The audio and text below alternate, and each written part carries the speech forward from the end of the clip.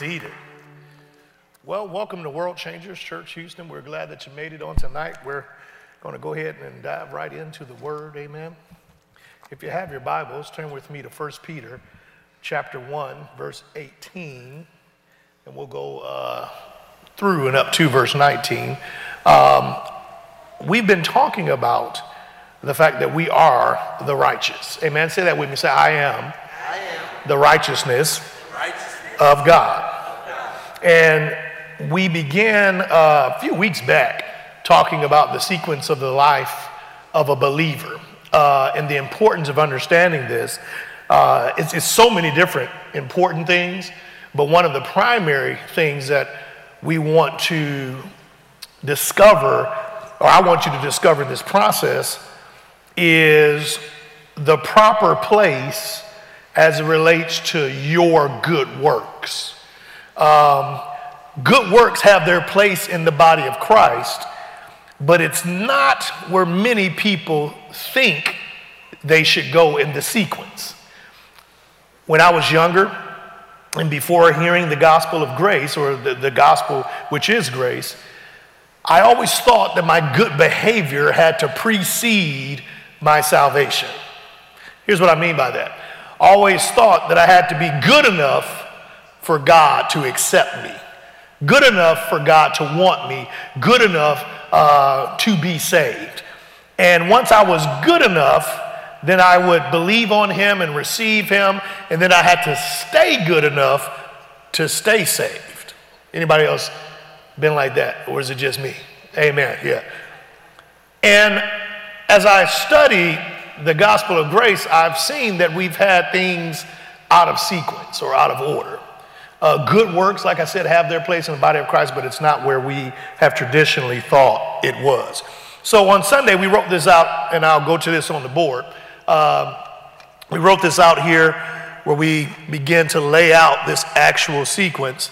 And the first thing we saw was that we have indeed the love of God. Somebody say God's love.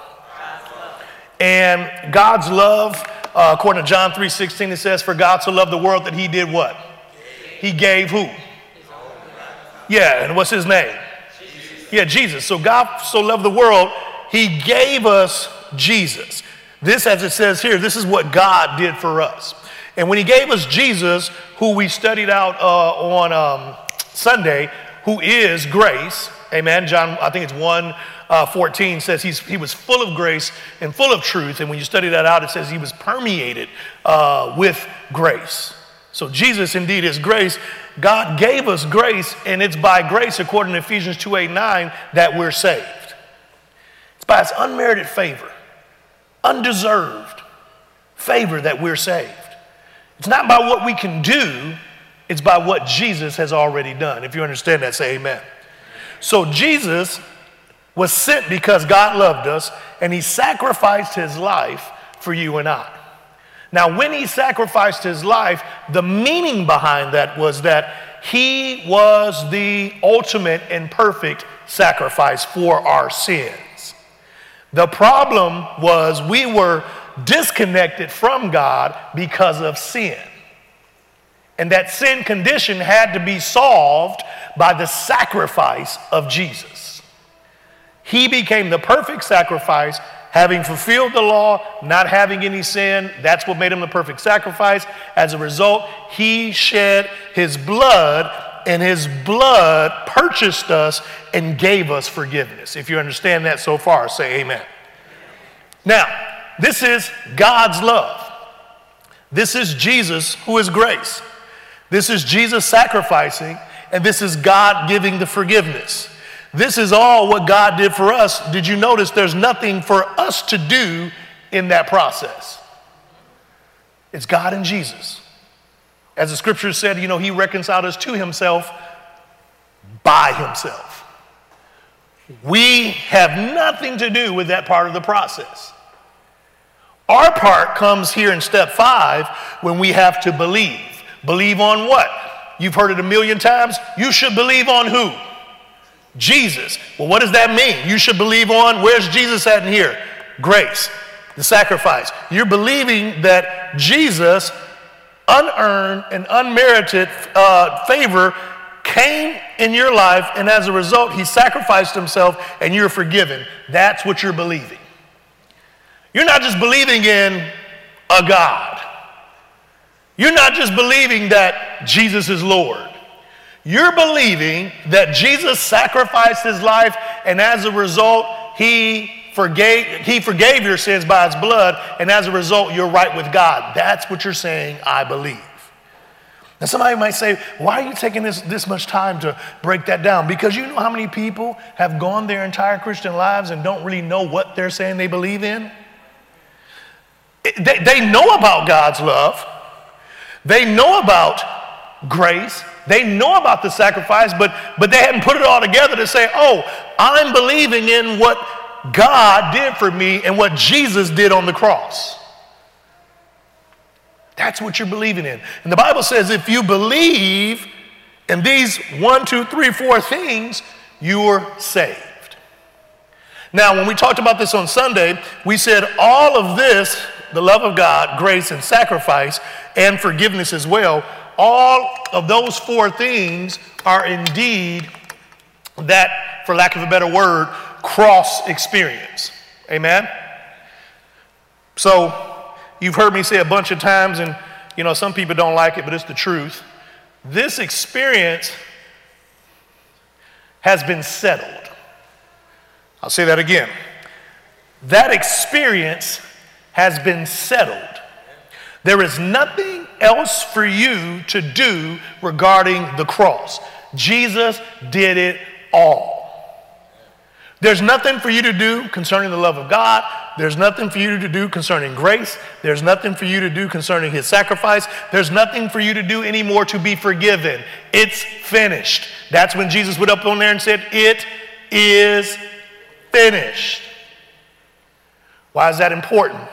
Because too many believers are stuck at the cross.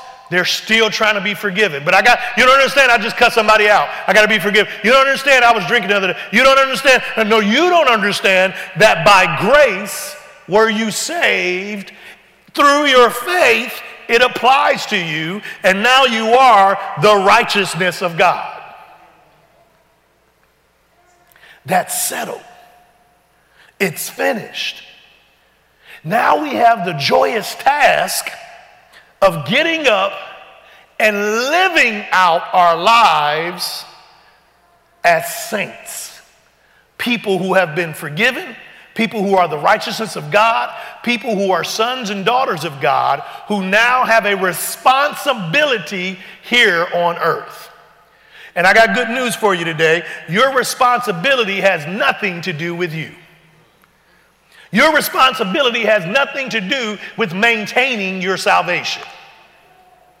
You are not responsible for keeping your car washed. That's God's job. You're not responsible for maintaining, I gotta make sure I do this and do that and do this and do that. Why? So I can stay right with God. Your righteousness had nothing to do with your actions before you got saved. And your righteousness has nothing to do with your actions after you're saved. If you understand that so far, say amen. So this is just a little recap. All right, so now let's go back to where we were at, 1 Peter 1:18. We'll do 18 and we'll go up to 19. It says, for you know that God did what? Paid a ransom to save you from the empty life you inherited from your ancestors. Verse 19. And it was not paid with what? Mere gold or silver, which lose their value. Next verse. It was the precious blood of Christ, the sinless, spotless Lamb of God. Now, why is it important that Peter's pointing out here that he was sinless and spotless? Well, it was what we just said. If he had sinned and he wasn't spotless, it would not have been a worthy sacrifice, and therefore you wouldn't be forgiven. But because the sacrifice was perfect, your forgiveness is complete. I'll say that again. Because the sacrifice was perfect, your forgiveness is completed. As long as the sacrifice remains perfect, your forgiveness will be completed. And as long as your forgiveness stays complete, your righteousness remains intact. Your righteousness is dependent upon the blood of Jesus. Your righteousness is dependent upon the sacrifice. If the sacrifice was no good, then you couldn't be righteous because the sacrifice wouldn't have took. You understand that? Remember when Cain went and he offered a sacrifice to God and it didn't take? But then Abel offered a sacrifice and it took?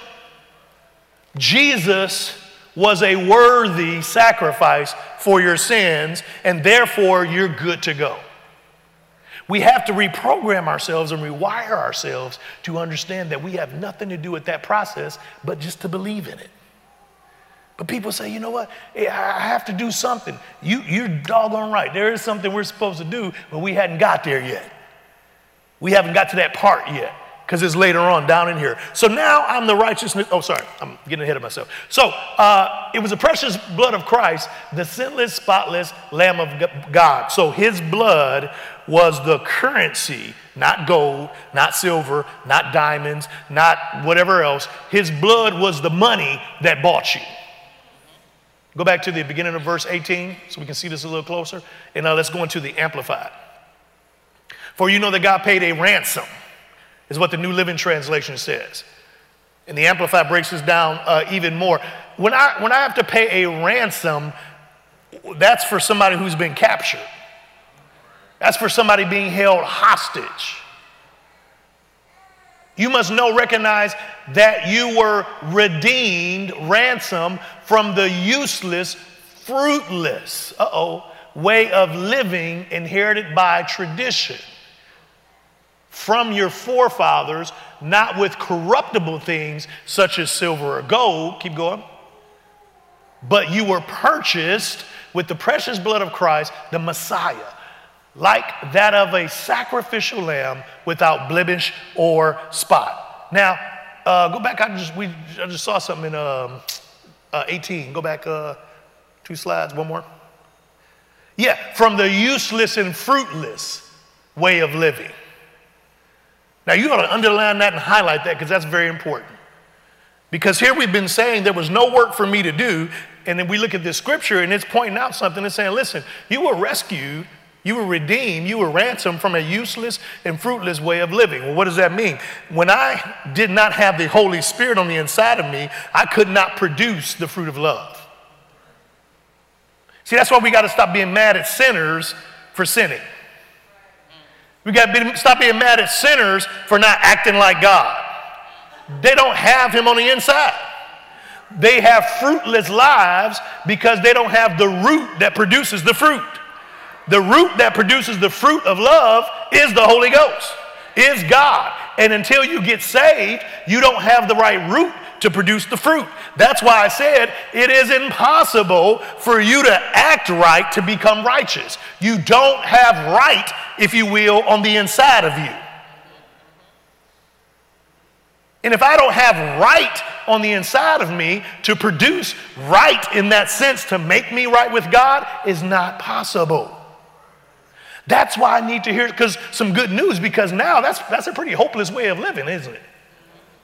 I can't produce right. I can't be made right. Oh my goodness, I'm wrong with God and I'll just forever be wrong with God. And that's when you show up, the believer, that's when you show up, the son and daughter of God, and says, yes, you can't be right on your own, but let me tell you about a man. His name is Jesus, and he is grace, and he sacrificed himself for you who could never be right with God on your own, and now you're made right through his rightness. And now, if you believe in that, you'll be saved from a life that's useless, unable to produce the right fruit.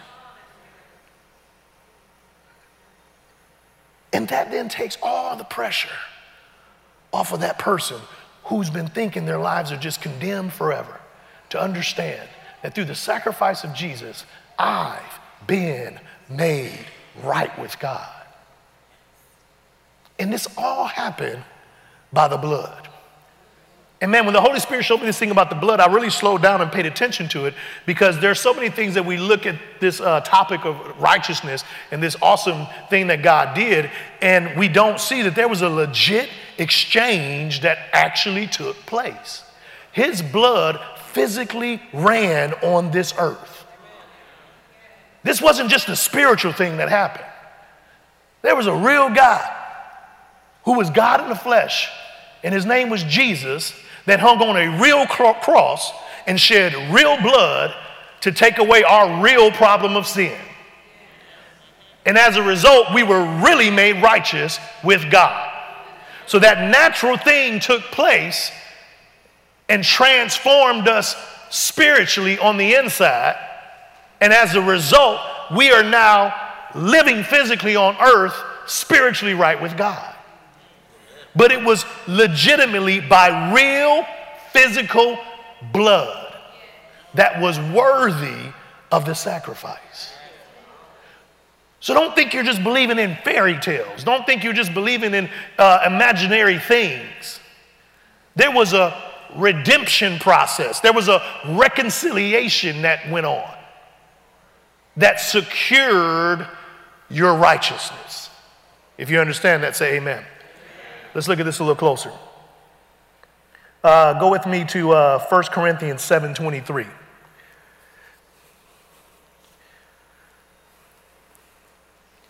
First Corinthians 7:23. Read this with me. Ready, read. You were bought with a price, purchased with a preciousness, and paid for, now by who? By your mama? By your daddy? By your pastor? By your old pastor? You're Christ's. You belong to him. He purchased your life. Let's keep going. Then do not yield. You see what it says now? Because you're his, then do not yield yourselves up to become, in your own estimation, slaves to men. Why? Because they don't own you. Why are you worried about what they think? Why are you worried about what they got to say? They don't own you. But consider yourselves slaves to who? Christ. Why? Because his blood gave you a life worth living. His blood gave you a life. Without his blood, you would be living a useless, fruitless life. That's why we praise him. That's why we thank him. That's why we worship him. Because we didn't buy ourselves, nor did anyone else. There was only one person who loved us enough to get up on a cross and shed his blood, and that was Jesus. Now, somebody may say, well, I hear what you're saying, Archie, but how valuable is the blood? Something dawned on me, and I saw this online, and it's so true. First of all, you got to understand that nothing can change the value of blood. When you're looking at currency and an exchange rate, dollar changes, gold changes, silver changes, platinum changes, but the blood of God remains 100% equal and greater than your sin. It's a forever currency. It's an eternal currency. It's not like you go to heaven and all of a sudden the blood loses its value, you become sinners and end up in hell. I don't get to the gate and Peter's like, you know what? Blood is down 2%, so you ain't gonna make it in. No, blood maintains its value, and blood is greater than sin. Oh, but what if I just cuss somebody out? Blood is still greater than sin. What if I commit adultery? Blood is still greater than sin. Archie, are you saying that I can just sin? That's a whole other message we're going to get into. That's not what I'm saying. But I am saying this, that sin will not trump the blood. Now, there are consequences to your sins on earth. Go out there and run and go out there and do 90 on 6, and you will see exactly what I'm saying. You can't plead the blood over the speed limit. Don't try to plead the blood over all the courts. That's why you got the Holy Ghost living on the inside of you, so you can produce fruit that matches your root. But as it says in 1 John 2:1, but if you do sin, you have an advocate with the Father. So you don't have to live a life in fear. You don't have to live a life in what if no more. What if I just lose it? My husband he just pushed that right button and I just haul off and throw something at him. Am I going to hell? Am I messed up with God now? The blood has its value. And see, that's the good news. So it doesn't mean we just go do whatever we want to do like that. But it does mean that I don't have to be afraid that if I make a mistake, that the blood is going to lose its value. What that song say? It will never lose its, I'll say, buying power. The blood has purchased you. One drop of the blood is enough to cleanse all your sins. I got good news. He shed a whole lot more than a drop. But one drop of that worthy blood. Now you can bleed all over the floor, it wouldn't be enough. We could all get together and give all our blood, it wouldn't be enough. You got a donor who gave his blood for you. And as a result, you're right with God. I'm trying to build your faith up with truth that you are right with God, not because of your actions, but because you believe in what the blood has done in your life. If you believe, say amen. 1 Corinthians 7:23. Is that what I told you to go earlier? Okay, let's go back there. It says, you were bought with the price, purchased with preciousness, and paid for by Christ. Then do not use yourselves up to become in your own estimation slaves of men, but consider yourselves slaves to Christ. Go to 24. So brethren, in whatsoever station or state or condition of life, each one was when he was called, there let him continue with and close to God. Let him continue with and close to God. Your righteousness is settled. Now what we're supposed to do is be continuing with and close to God. On the board we have that represented as, Lord, what is your will for my life? So when I say get up from the cross and get going with God, that means get up from your issue of thinking you're not forgiven and righteous and get with God because he has things for you to do. I'll say that, Lord. He's trying to make some of y'all rich so that you can finance things in the kingdom. Amen. But you don't think you're worthy enough. So you're sitting in doubt, you're sitting in unbelief, and you're sitting in fear, and you're battling this every other week.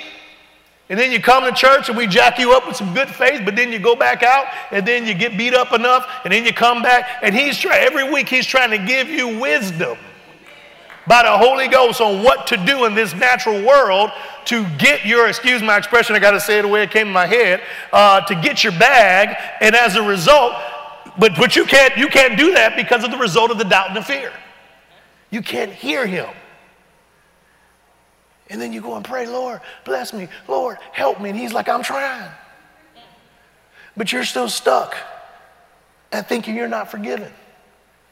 And it's time for you to continue with and close to me. The blood did its job. You cost an entire son. You cost an entire son of God. You thought that dress was expensive. You thought that house was expensive. You cost Jesus.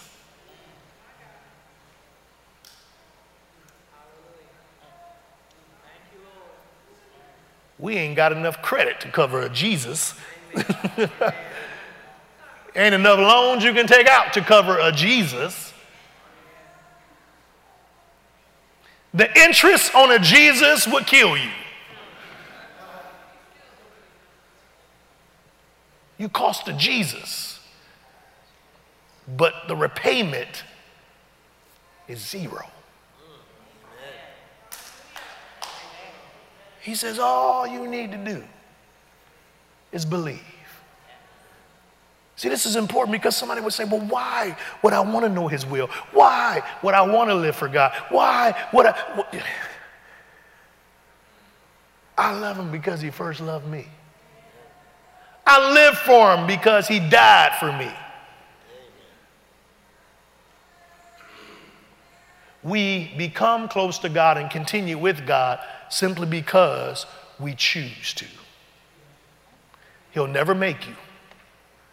But my God, your life will never be the same.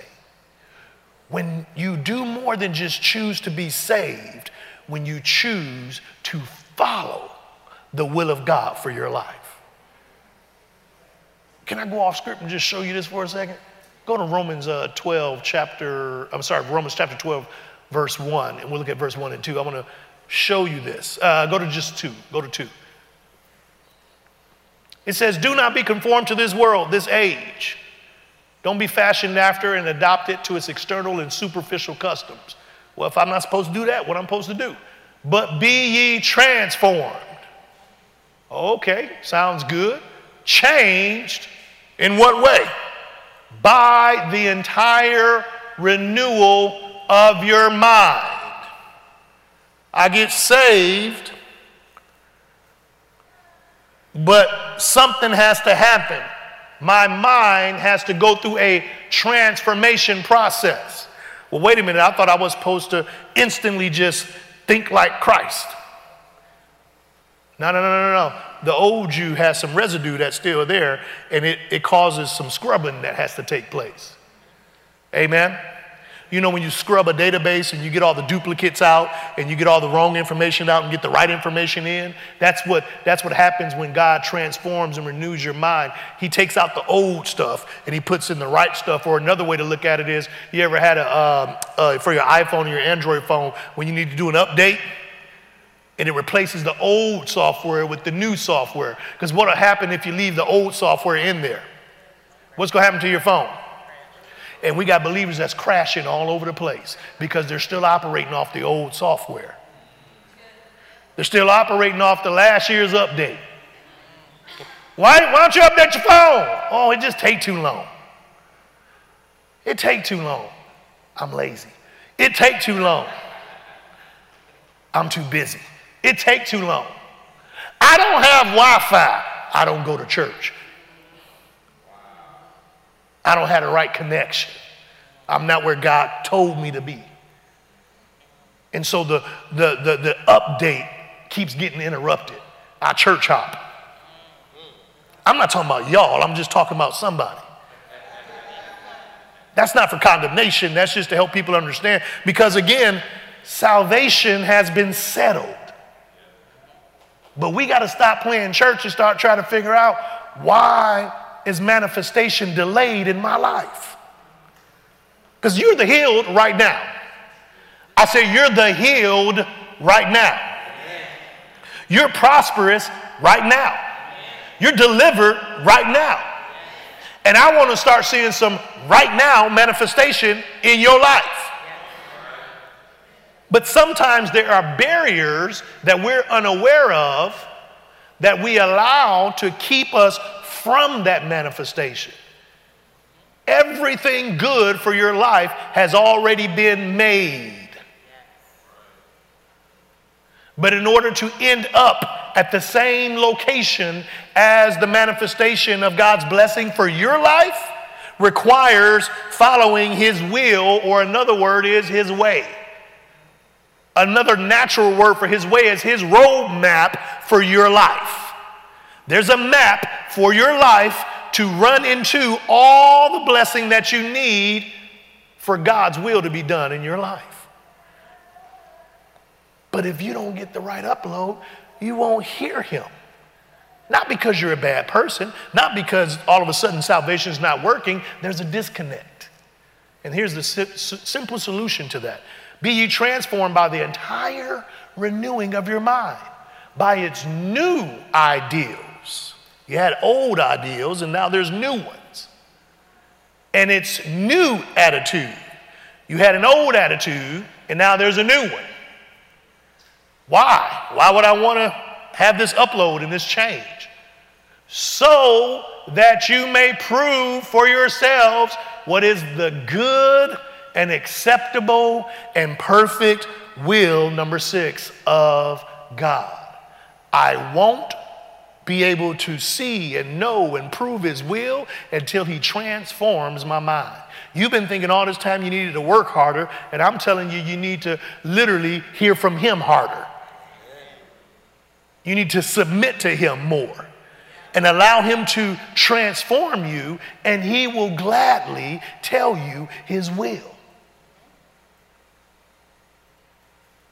And then it says, even the thing which is good and acceptable and perfect, now check this out in the brackets, in his sight for you.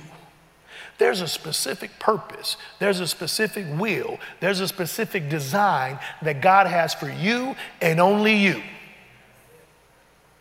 And you don't have to spend the next 17 years trying to figure it out. You don't have to go to 8 more seminars and to figure it out. You don't have to go to 5 more prophets to figure it out. The one who prophesies lives on the inside of you. And he's trying to tell you what to do, but you have to allow him to transform your thinking. The key to knowing God's will for your life is literally saying, Lord, transform me. Lord, transform me. Change the way I think. Let God do his job in your life. I said something, I think it was on Sunday, and we were talking about people going out and trying to witness, but then kind of beating up sinners and attacking their sin, not realizing their sin is attached to them because they're sinners. And then they wonder why the sinner gets offended. It's because you're attacking the sin, but you're attacking them because they don't know no better. So we find ourselves trying to do God's job. He never told us to go judge sin. He never told us to go condemn or convict or punish the sin. He judged it. He convicted and condemned. All that went on the back of Jesus. But we try to do God's job. And so it is here. We still try to do God's job. I'm going to read more scripture so that I can change the way I think. I'm going to go study this so I can grow in God. I'm going to go do this. And God's like, I didn't tell you to do all of that. You're trying to do my job. Just come to me, and if I want you to go read that, if I want you to go do this, I'll tell you. But I'll tell you, some of the most impactful moments that I've had that's transformed my thinking has been simply sitting and hearing from the Father. Didn't cost me a dime. It just costed my humility. My willingness to sit down and say, Lord, just like the blood is valuable enough, your voice is more valuable than any other voice or any other thing that I can do. So I'm going to sit at your feet, God, and just hear from you. And I'm not talking against school. I went to school. I'm not talking against other seminars or TV things or whatever like that. All that's great, but it needs to be secondary to what is God saying. Sometimes we itch for something in the natural. So we'll find something spiritual that matches what we believe, and we'll go after that and say, well, Lord, this is what this is for somebody. We'll say, Lord, this is what you're telling me to do. And he's like, I'm trying to get you to hear me first. That was the second, or that was the fourth thing I was going to tell you to go to. Number one was come sit with me for about 10 or 12 hours. Straight? No, not straight. But come and rest with me, and I'll download my curriculum into you. Because this revelation, they don't even have this yet. And I'm trying to give you something that that person don't even have yet. Because I got something that I've designed for you to do. I got something in my sight for you.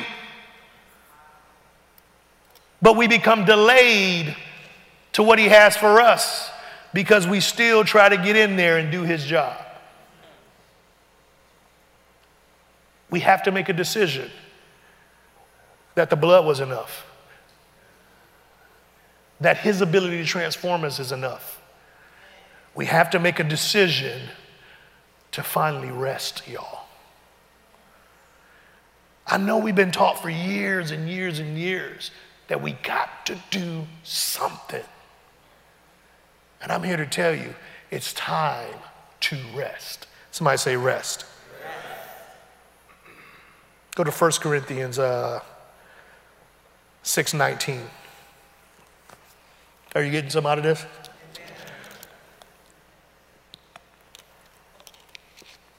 It says, do you know that your body is the temple, the very sanctuary of the Holy Spirit who lives within you, whom you have received as a gift from God? You have the Holy Spirit as a gift from God. Then it says it right here, you are not your own. According to the scripture, who am I? Whose am I? I'm Christ. Keep going. You were bought with a price, purchased with the preciousness, and paid for, made his own. So, because of that, then honor God and bring glory to him in your body. Now again, look at the sequence of this. I honor God and bring glory to him in my body when? After I've been saved. Now, I'm not saying you just going, again, if you're not saved, if you may have family or whatever, they just should go and do anything with their body. What I'm saying is it takes the good one on the inside of you or the right one on the inside of you for you to produce naturally right things. So again, if you know someone or if you're ministering to someone who is doing wrong with their body, don't come hitting them with this scripture. This ain't for them. This is what they do after. Somebody say after. After they get saved. Your job is to teach them 1 through 5. Your job is to take them to the cross and say, you're forgiven. You were bought with a price. So honor God and bring glory to him with your body. Okay, let's move on. So after all of this, I got to rest. Go to Hebrews 4:11. Let's look at this real quick. I think we've covered that other part good enough. Hebrews 4:11. Go to King James first, and then we'll come back to these because I want to really, really, really make sure we get this tonight. It says, let us labor. Now, here's one of the first times we see our work. We've been talking about Jesus' work, his blood, God's work, everybody else's work. Now we finally seeing something we supposed to do. Amen. How many of y'all ready to work? Like 3 of y'all. Okay, the rest of y'all's like, I just got off of work. I don't want to work no more. Let us labor, work, therefore, to enter into that rest. What? I got to work to rest? Lest any man fall after the same example of what? Unbelief. We're supposed to work to do what? Now, we're going to go back a couple of scriptures. Let me see how far back I want to go because I want to show you. Because once you start studying this, you be wanting to read the whole thing. I think we're going to read this one, though. Go to verse 1 and 4, yeah. We're going to walk up with this one. And then go to the New Living Translation. Because I want you to see about this rest. So we spend all that time showing you, listen, you're the righteousness of God, you're good to go, he's going to transform your thinking, all that type of stuff. So here's the beginning of what you do. God's promise of entering to his, what does that say? Rest still stands. So we ought to tremble with fear that some of you might fail to experience it. Keep going.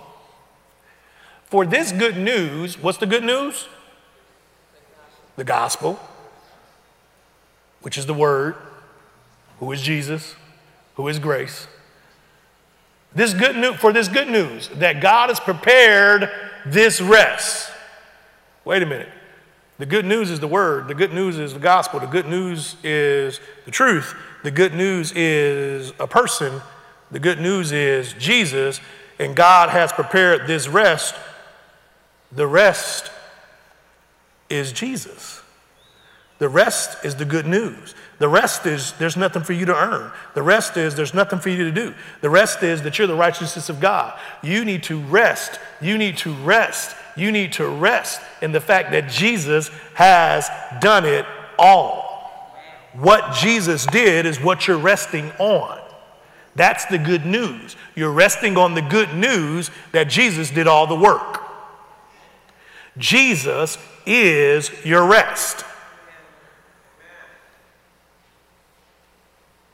That God has prepared this rest has been announced to us just as it was to them. But it did them no good because they didn't share the faith of those who listened to God. The Amplified says it this way: for indeed, we have had the glad tidings, gospel, capital G, of God, proclaimed to us just as truly as they, the Israelites of old, did.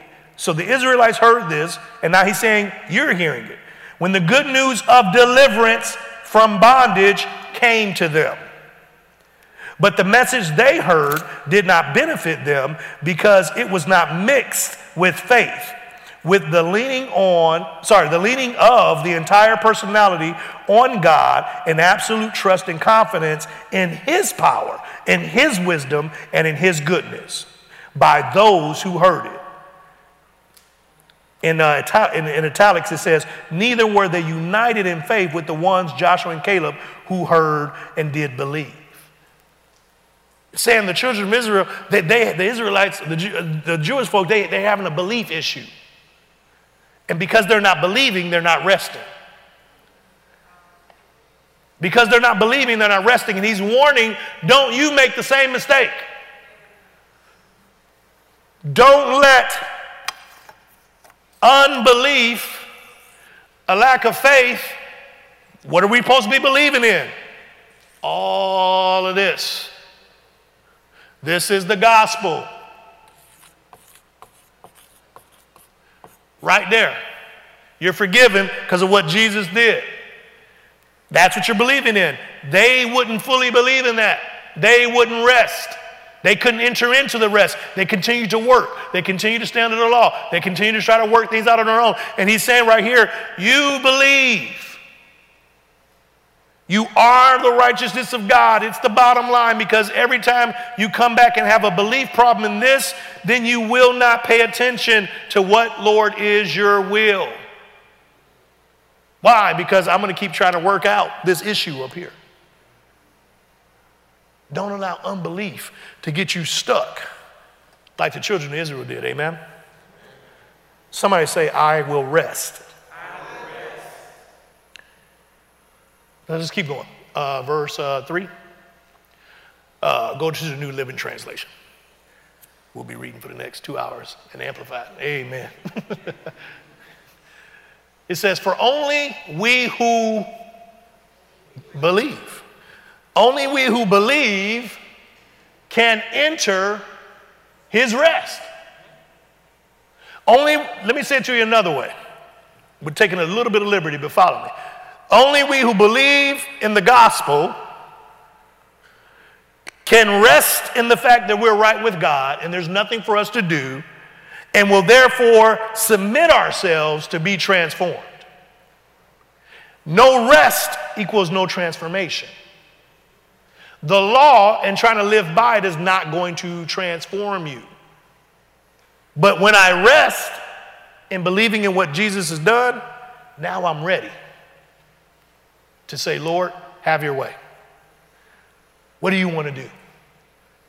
It says, as for the others, God said, in my anger, I took an oath, they will never enter into my place of rest. even though this rest has been ready since he made the world. Verse 4. We know it is ready because of the place in the scriptures where it mentions the seventh day. On the seventh day, God rested from all his work. Verse 5. But in the other passage, God said, they will never enter into my place of rest. Now, he's talking about the unbeliever. Verse 6. So God's rest is there for people to enter. I think it's very interesting that Jesus said, I am the way. But, you know, we'll talk about that later. But those who first heard this good news failed to enter because they what? Disobeyed God. They didn't believe God. Verse 7. So God set another time for entering his rest, and that time is when? That time is when? Today. You're in the rest right now. But you gotta, well, let me back up. The rest is available, but you gotta enter in. God announced this through David much later in the words already quoted. Let me back up on what I just said. The rest exists today. Thank you, Holy Spirit. You're in it. You got to believe it. He corrected me on that. He said, no, understand. They're in it. They just don't believe it. You're in Christ right now. You're in Christ right now. You're in Christ right now. And Christ is your rest. You got to believe you're there. It's the biggest deception that man has ever seen. To be in a place of rest thinking we got to work. Unbelief while in the place of rest causes me to work. And when I go to work, then God says, hey, I got to take my hands off. You are in Christ. Therefore, you're in the place of rest. Now, the question is, will you believe it? Let me make that really practical for you. So that means you don't worry. That means you don't doubt. That means you don't fear. Worry will try to come up, but then you stand and say, God has not given me the spirit of fear, but a power, love, and a sound mind. Doubt will try to come in, but then you doubt your doubts. Fear will never have a foothold in the life of someone who is resting. So I don't worry about the health issues that they say I got. I don't worry about the financial issues. I said, I don't worry about the financial issues. I said, I don't worry about the financial issues.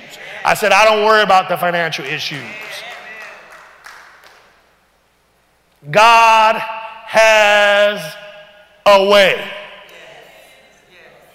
Y'all don't believe what I'm talking about, y'all just see it's 8 o'clock and y'all like, I said, God has the way. And the way has been provided. And when you believe in the way, you will enter into his rest. And then when you're in his rest, he will be able to speak clearly to you. And sometimes he'll tell you to do this. And sometimes he'll tell you to do that. And sometimes he'll tell you to just continue to thank and praise me. And he will get to work on your behalf. Because he works when you rest.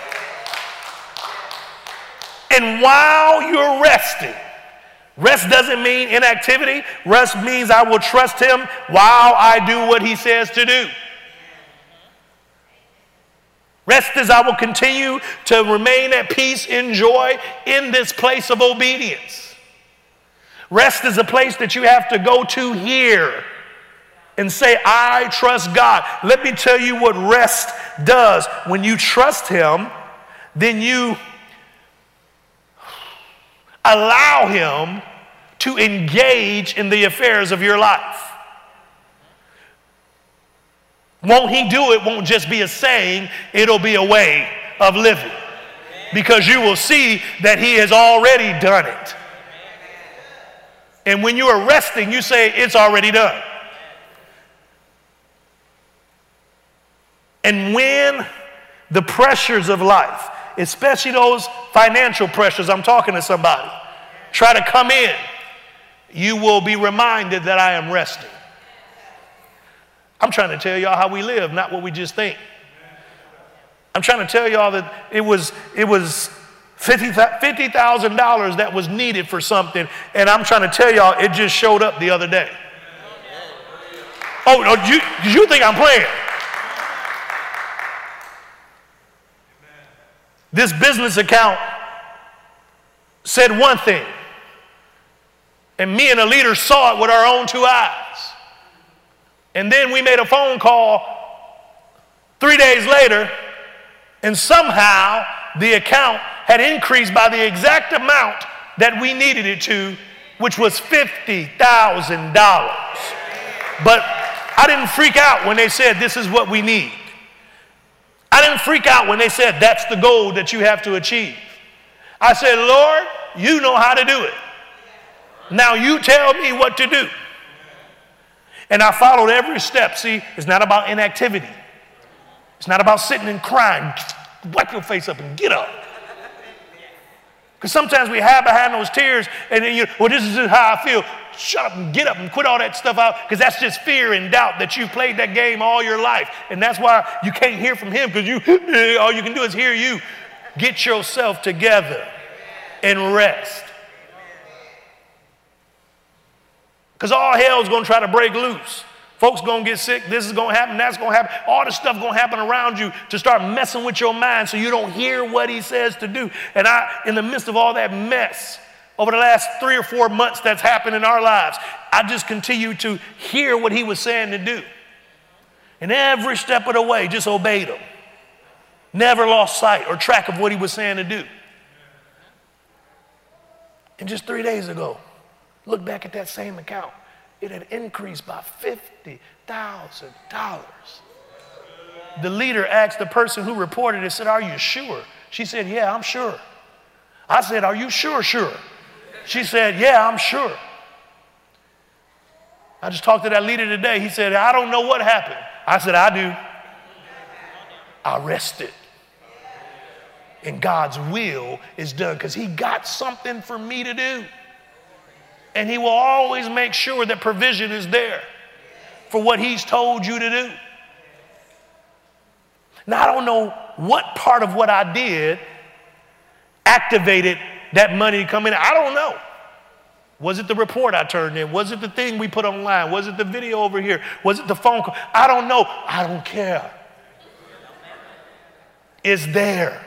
See, that's what happens when the manifestation comes. You don't care how I got there. You just say, glory to God is there. And I thank you, Lord, that it's there. And that's the promise of the life of the believer who will get into his will.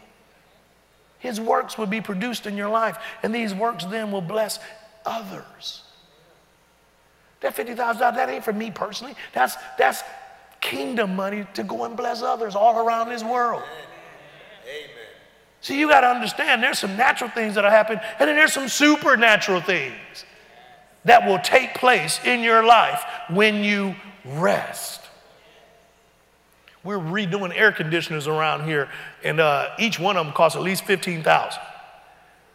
And we've done so many already. And this one out here started acting up. It was going to affect the rooms where the daycare was. We didn't freak out. We said, now, Lord, you know what's in the bank. You know what needs to come. And yet you know what needs to happen with this daycare. So, Lord, we're just going to trust you. It's getting hot. People coming in, oh, it's hot, shut up. You're messing with, just rest. Lord, what you want us to do? He kept saying, don't do nothing. I was like, Lord, but we got to do something. He said, don't do nothing. Just believe. And it came in, and the thing is just working. And it's cold, and it's cool. And I'm like, Lord, what's happening? He said, that's supernatural. Just continue to follow what I'm saying. I'll keep it working as long as it needs to work. You just don't worry, you rest. And it's just thing, guys, after thing after thing. Y'all just say, well, no, that just happened. No, it ain't no just happening around here. That's my God. Amen. I said, that's my God. And he'll keep things naturally going, and then he'll bring in the money that does what needs to be done. But then you know, we get in there and we start messing it up. Ooh, we sure is lucky. That you ain't lucky. That's God. Well, now we just need to plan, but no, I'm a planner. I can plan. And nothing has outdone my God's plans. I'm trying to tell you that the things going on in your life don't have to go on anymore. But the answer is not for you to do more. The answer is for you to trust him. And as you trust him and discover his will by allowing him to transform your mind, you will discover everything that needs to happen for your life to produce all the fruit that he has for you. Money is not a problem for the believer. Broken stuff is not a problem for the believer. Relationships that seem out of whack are not a problem for the believer. Healing is not a problem for the believer. You serve an almighty God who is well able and well equipped to do it all. And I got good news for you. It is finished.